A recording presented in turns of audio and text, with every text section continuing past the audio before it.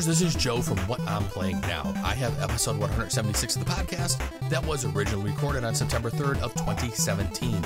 Some of the games I played this past week, we played a little deck builder called Vikings Gone Wild. Revisited Saikatsu and got in a couple of 3-player games of that, and wow, does it play great with 3 players just like with 2. Also visited Century Golem Edition, which is a reskin of Century Spice Road. Other than that, I talked about a few of the things that I want to play. Enjoy the episode.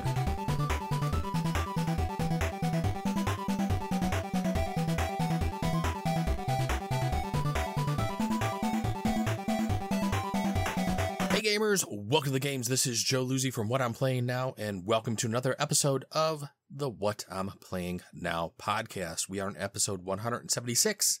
As always, you can send me some emails. Let me know what you're playing now. You can send those emails to whatimplayingnow@gmail.com. You can also join us in some conversations over on Board Game Geek. We have a guild over there. Our guild number is 2440. You can follow us on Twitter and Instagram at What I'm Playing Now. Don't forget to drop the G like I always say. On Facebook, just do a search for What I'm Playing Now. Our Twitch channel is twitch.tv/whatimplayingnow. And on YouTube, you can subscribe to us and follow us on YouTube at youtube.com/whatimplayingnow. A little bit of a pattern there, as you can tell. Let's jump into a few of the games I played under the What I'm Playing Now section of the show. Some of these are going to be games I have already played, so we are just going to do brief recaps of those. I did get to play one new game this past week. My buddy Dave brought down a Vikings Gone Wild for us. They say board game. This is both a board game, as it does have a board to it, but it's a deck builder. And this pretty much follows the standard deck building rules. You're going to go ahead and set up the board and basically prime it with a bunch of cards that you're going to be able to purchase. Along the top of the board will be different cards that are going to come out that you can both purchase as well as attack.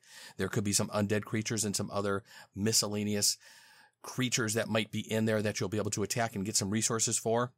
On the left side of the board, when you're doing your setup, you're going to have a row of characters that you'll be able to purchase that will have an attack value to them, that you can attack not only the characters or the creature or Draco in the middle of the board, but any of those characters or creatures along the top of the board, as well as your opponent's constructs and buildings that they build throughout the game. You will also have some blue defense cards below that. To the right of that on the board, you're going to have 6 different buildings that can be purchased, which will give you resources or let you store resources possibly during your turn. On the bottom of the board, you will have a couple of cards that you're going to be able to purchase once you hit a certain victory point level in the game. And if you're looking at the victory point path along the bottom of the board, you'll see that there are special symbols on 5, 12, 20. These are the symbols that will let you purchase those cards. You then have some victory point conditions, end game conditions for the end of the game, where you will get some victory points at the end of the game for meeting certain requirements. But basically, that is pretty much how you will be setting up the board. Very nice, fast, and easy setup for this game. But let's get into how the game is played. The game is going to take place over 5 different phases, I guess you could say. Normally, you're going to play to a certain amount of victory points. I think we only played to 20. Or no, we played to 30. We actually played till 30, I believe, is when we stopped the game. Because we were just doing a 3-player game, so we stopped at 30. The first phase is going to be production. Everybody is going to just look at the cards that they have in their village area, which are going to be your different buildings. Those are going to be the cards that will produce you different resources. The resources you're probably going to be producing are going to be beer and gold mainly. After that, everybody is going to draw up to a hand of 5 cards. And then you will have the player phase where you're going to do 6 different possible actions on your turn. They are buy units defenses or those Odin Path cards, which are the cards that you can get, I believe, at like the 5, 12, 20, like I was stating at the beginning there. The units and defenses, those are going to be the red and blue cards that are on the left side of the board. Like I said, those red unit cards are going to let you attack. The blue defense cards will let you defend your buildings when somebody goes to attack you. And attacking in this game isn't really, I would say, too harsh. There is a little bit of stabbiness to it, I guess you could say. I'll be honest with that. You know, you are going to be taking resources from some opponents. Or an opponent, I guess you could say, because you can only attack one opponent on your turn. But that's the nice thing. You can only attack one opponent on your turn, and once that opponent is attacked, nobody else can attack them. So if you're playing a 3-player game and I attack the player that's across from me, I can't attack anybody else, and nobody else at the table can attack that player then on their turn until we get to a new round, to where everybody's cleaning off their board and you're taking away all of the different tokens that you're going to be putting onto your different cards as being attacked. Now, the interesting thing about this one is, the more buildings you can attack from a particular player, you get more victory points for. So if you can maybe, get a hand where you can attack a lot of different buildings, you're going to be able to walk away with more victory points. It all depends on, 1, how you're drawing, and 2, how they're drawing, because they can play those defensive cards to actually bump up the defense of their buildings after you play your attacks. So you have to try to think, how many defense cards have they maybe taken during the game? How many might they have in their hand at the time? Which buildings do I want to maybe try to attack with a little bit more than normal? You can attack with multiple units onto one building. So you can attack with 2 or 3 cards going against one particular building at a time to make that number higher. And sometimes you have to, because some of the buildings that will be out in the later games will not be able to be attacked with just the base numbers that are on a lot of these unit cards. So one of the other things you can do on your turn during the player phase is buy buildings. That's basically just spending gold or possibly beer, some of them cost. Upgrade your town hall. Your town hall has 3 different levels to it. It has a 1st, 2nd, 3rd level. Each time you upgrade it, that will allow you to put more buildings in your village area, as well as being stronger on the defense side. As you get into the 2nd and 3rd levels, somebody's going to probably have to be attacking with multiple units to be able to hit your town hall and attack it. Like I said, the biggest thing you're really going to lose in this game when somebody attacks you is going to be a resource or 2. You're never going to lose a building, from what I understand about the game. So it's not like you're really destroying what your opponents have built up. You're possibly slowing them down a little by, taking a resource from them. In the later part of the game, I don't think it really will hurt as much. In the beginning part of the game, it might slow them down. They may be able to take one less action than they maybe wanted to, because they could possibly be that one resource short. In the beginning game, as you're starting to try to get that engine going, there is sometimes that one little resource can make the difference between you being able to purchase something and not being able to. So, you could possibly slow somebody down by a turn by taking a resource from them, but it's definitely not earth-shattering stabbiness going on in this game. And like I said, the nice thing about it is, once somebody's attacked, they can't be attacked again, so you don't get that swimming shark syndrome that you could get in other games where everybody just piles on one player because first blood is drawn, which I think really, really balances out that whole stabbiness part of the game and just makes it a lot more tolerable, and I enjoyed it quite a bit with that. Some of the other things you could do during your player phase: attack.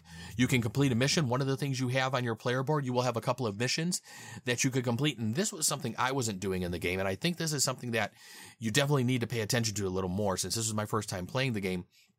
I was going for more building up resources, and every turn I would sit there and say, okay, I'm going to complete this mission. I'm going to concentrate on doing this. And then something else would get into my mind during the game, and I would sit there and be like, okay, I'll do that mission next round. And I finished a couple of missions, but I definitely was lagging behind in finishing those missions, which definitely hurt me victory point wise at the end of the game. I was a little bit behind some of the other players, but I still had a good engine going and still had a lot of stuff going to where our scores weren't really that far out of whack from each other, which kind of surprised me. But I think completing more missions definitely is something to concentrate on, and it's a good balance that you need to do between building up your village as well as completing those missions. You can also exchange resources. There is a little chart in the middle of the table right above Draco, which you can attack for a gold or a beer, where you can exchange some gold or beer for other resources or possibly cards. And that is pretty much the gist of your player phase and what you're going to be able to do. And you're going to go around the table. The player with the first person token will go first. They're going to do all the actions that they can at one time. It will then pass to the next player, on to the next player, and then you will start doing, once all the players have gone, you'll start doing your storage phase, which if you have locations where you can actually store and save some of your goods, those will go there. If not, you will wipe pretty much everything from your boards. You will lose gold that you have. You will lose beer that you have. You will remove the resources of what or the little tokens of possibly if you were attacked, you will remove those. And then you will go on to the round end phase where you're kind of going to do some cleanup and rinse and repeat. And that, in a gist at a high level, is pretty much how you're going to be playing this. Like I said, it's a simple deck builder. You're going to start off with a hand of 10 cards. During that first draw phase, you will draw five cards up into your hand, and then pretty much just start buying and purchasing things. Anything you purchase from the top of the board will either be possibly an instant action, which will give you something. It will give you resources. The buildings are going to go into your village area. Most of the other cards are going to go into your discard pile and just get added into your hand at some time to give you resources at a later round after you shuffle and rinse and repeat. And it's essentially just a simple deck builder after that. Now, we did not play with any of the expansions, and I think there's actually an expansion for this currently on Kickstarter right now. So if you're interested in this game, definitely check that out. I believe there's a couple of other expansions that are out that my buddy Dave did not have. I know he's talked about possibly picking them up, and I wouldn't mind trying it with those. But it was a pretty fun deck builder. Nothing out of the ordinary for it. Like I said, probably one of the nicest things I liked about it was being able to attack somebody, but not being able to really kill an opponent and have everybody at the table really jump onto one player. I think that them throwing that balance in there really added to the game and really made it a lot of fun, because, every now and then, you kind of don't mind just sticking somebody just a little bit, with a little shiv or something, just to maybe slow them down, taking that resource or something from them. But, if you were destroying buildings and if it was getting a lot more cutthroat, I think it would definitely be a way different game. But this is a nice, light, fun deck builder. The board essentially just holds the cards. It doesn't really have much else to it. You could probably play without the board as long as you remembered some of the difference in currencies that you can do exchange wise, and as far as, attacking Draco if they had a Draco card. The board in this game really is just a placeholder for the cards. I don't really think it does much other than that. Definitely not something that is needed, because there's no real movement on the board other than the scoring where you're moving your victory point track. But nice, fun game. The art kind of matches the flavorfulness of the game. I thought it was kind of cool, but we all really liked it. I had been wanting to play this game for a while. I really enjoyed deck builders, and I thought this was a pretty good one. So if you're looking for a decent deck builder and you like beer and Vikings and gold, check this one out. After that, we jumped over to a couple of games of Seikatsu. I finally got in a 3-player game of Seikatsu. We are going to try a 4-player game, so I kind of read through the rules real quick about it, and it appears when you're doing a 4-player game, you split up into teams. So there's teams of 2, but one of the guys at our table wanted to play one of the other games at another table because they were starting up playing a different game, so we actually just got to play a 3-player game of it. And I will say, a 3-player game of Seikatsu really wasn't much longer than a 2-player game of Seikatsu when my wife and I were playing it for Gen Cant. I was really surprised. The 3 of us that were playing are good gamers. We pretty much know Seikatsu is a lighter game, but there's still some thinking you have to do. But we were able to knock out, I think, 2 games in probably just over 30 minutes. I mean, each game was taking us maybe 20 minutes tops. So we were right between 30 and 40 minutes for 2 games probably. It's definitely a faster game once you start getting the chips down and everything, and start looking at your perspective and trying to, stop your opponent, like I was saying in the last episode. But that's a really fun game. I know everybody at the table really enjoyed that one. That was definitely a hit at the store, and that's one that I believe everybody's going to be picking up once it comes out, because it's a nice light game. It plays well with 2 or 3. The components are really nice. I mean, everybody was really impressed with the chips and the tokens that you're playing with.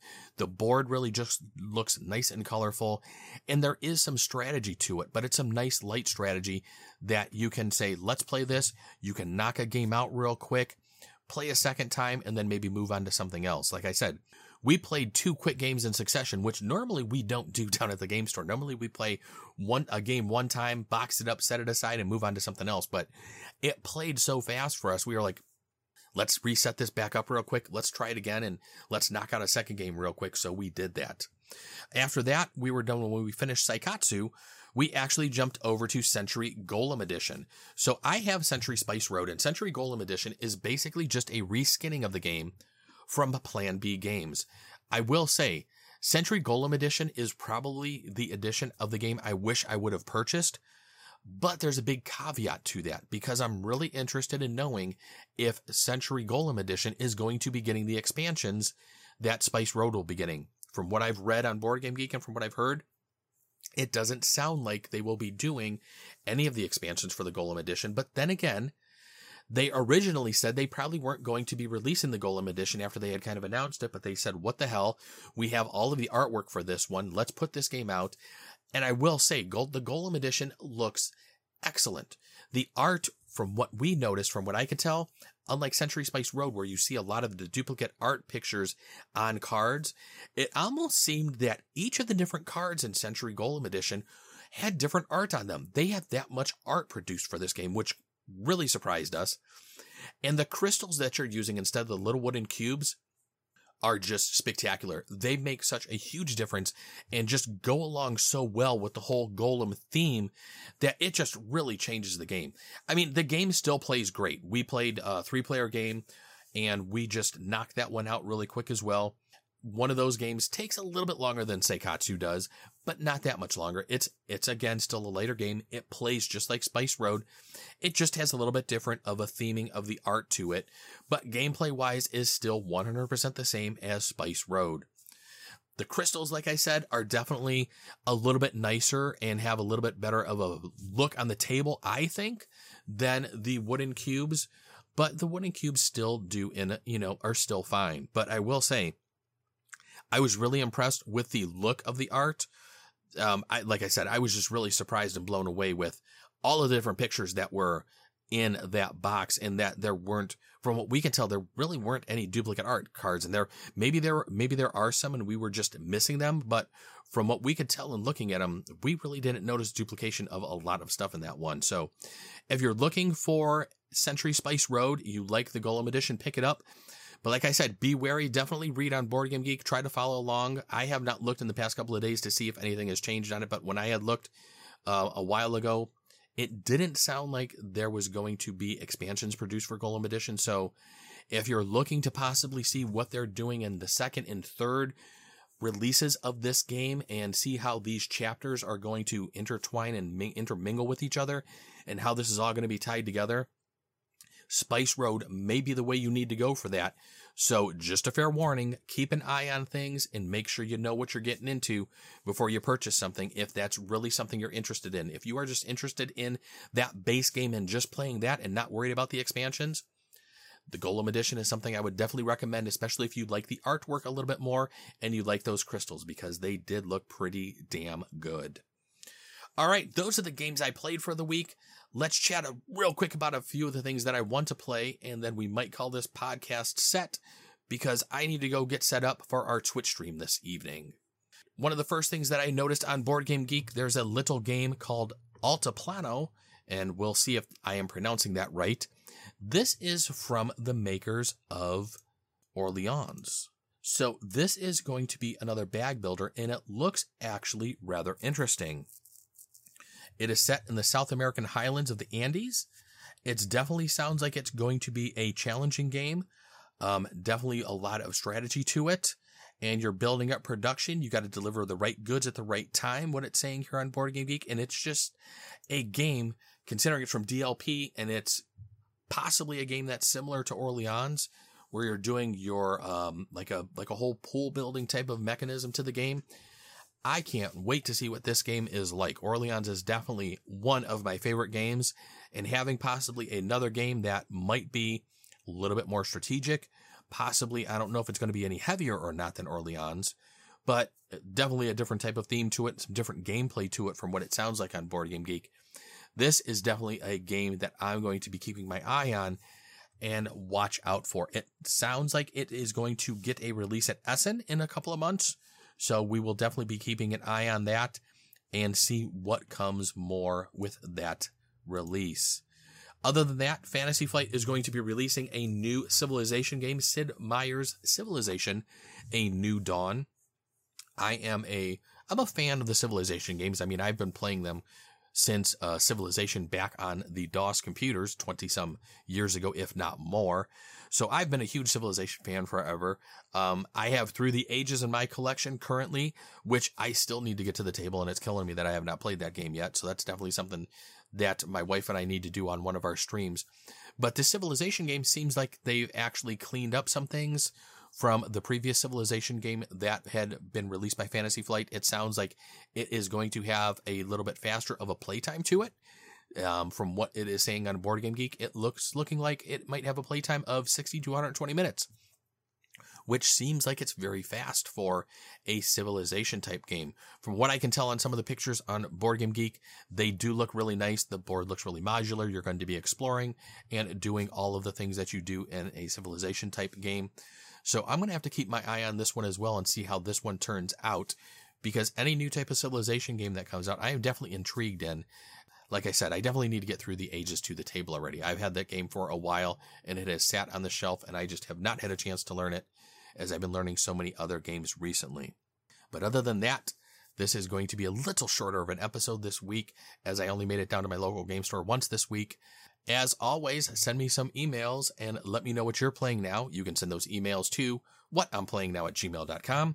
You can also join us in some conversations over on Board Game Geek. We have a guild over there, guild number 2440. On Twitter and Instagram, you can follow us there at What I'm Playing Now. Don't forget to drop the G like I always say. On Facebook, just do a search for What I'm Playing Now. On Twitch, you can follow us at twitch.tv/What I'm Playing Now, and you can subscribe to our YouTube channel at youtube.com/What I'm Playing Now. All right, everybody, you know what to do. Until next week, go play some games and then let me know what you're playing now. Until then, have a great week gaming, everybody, and I will see you later. Thanks for joining me. Bye-bye.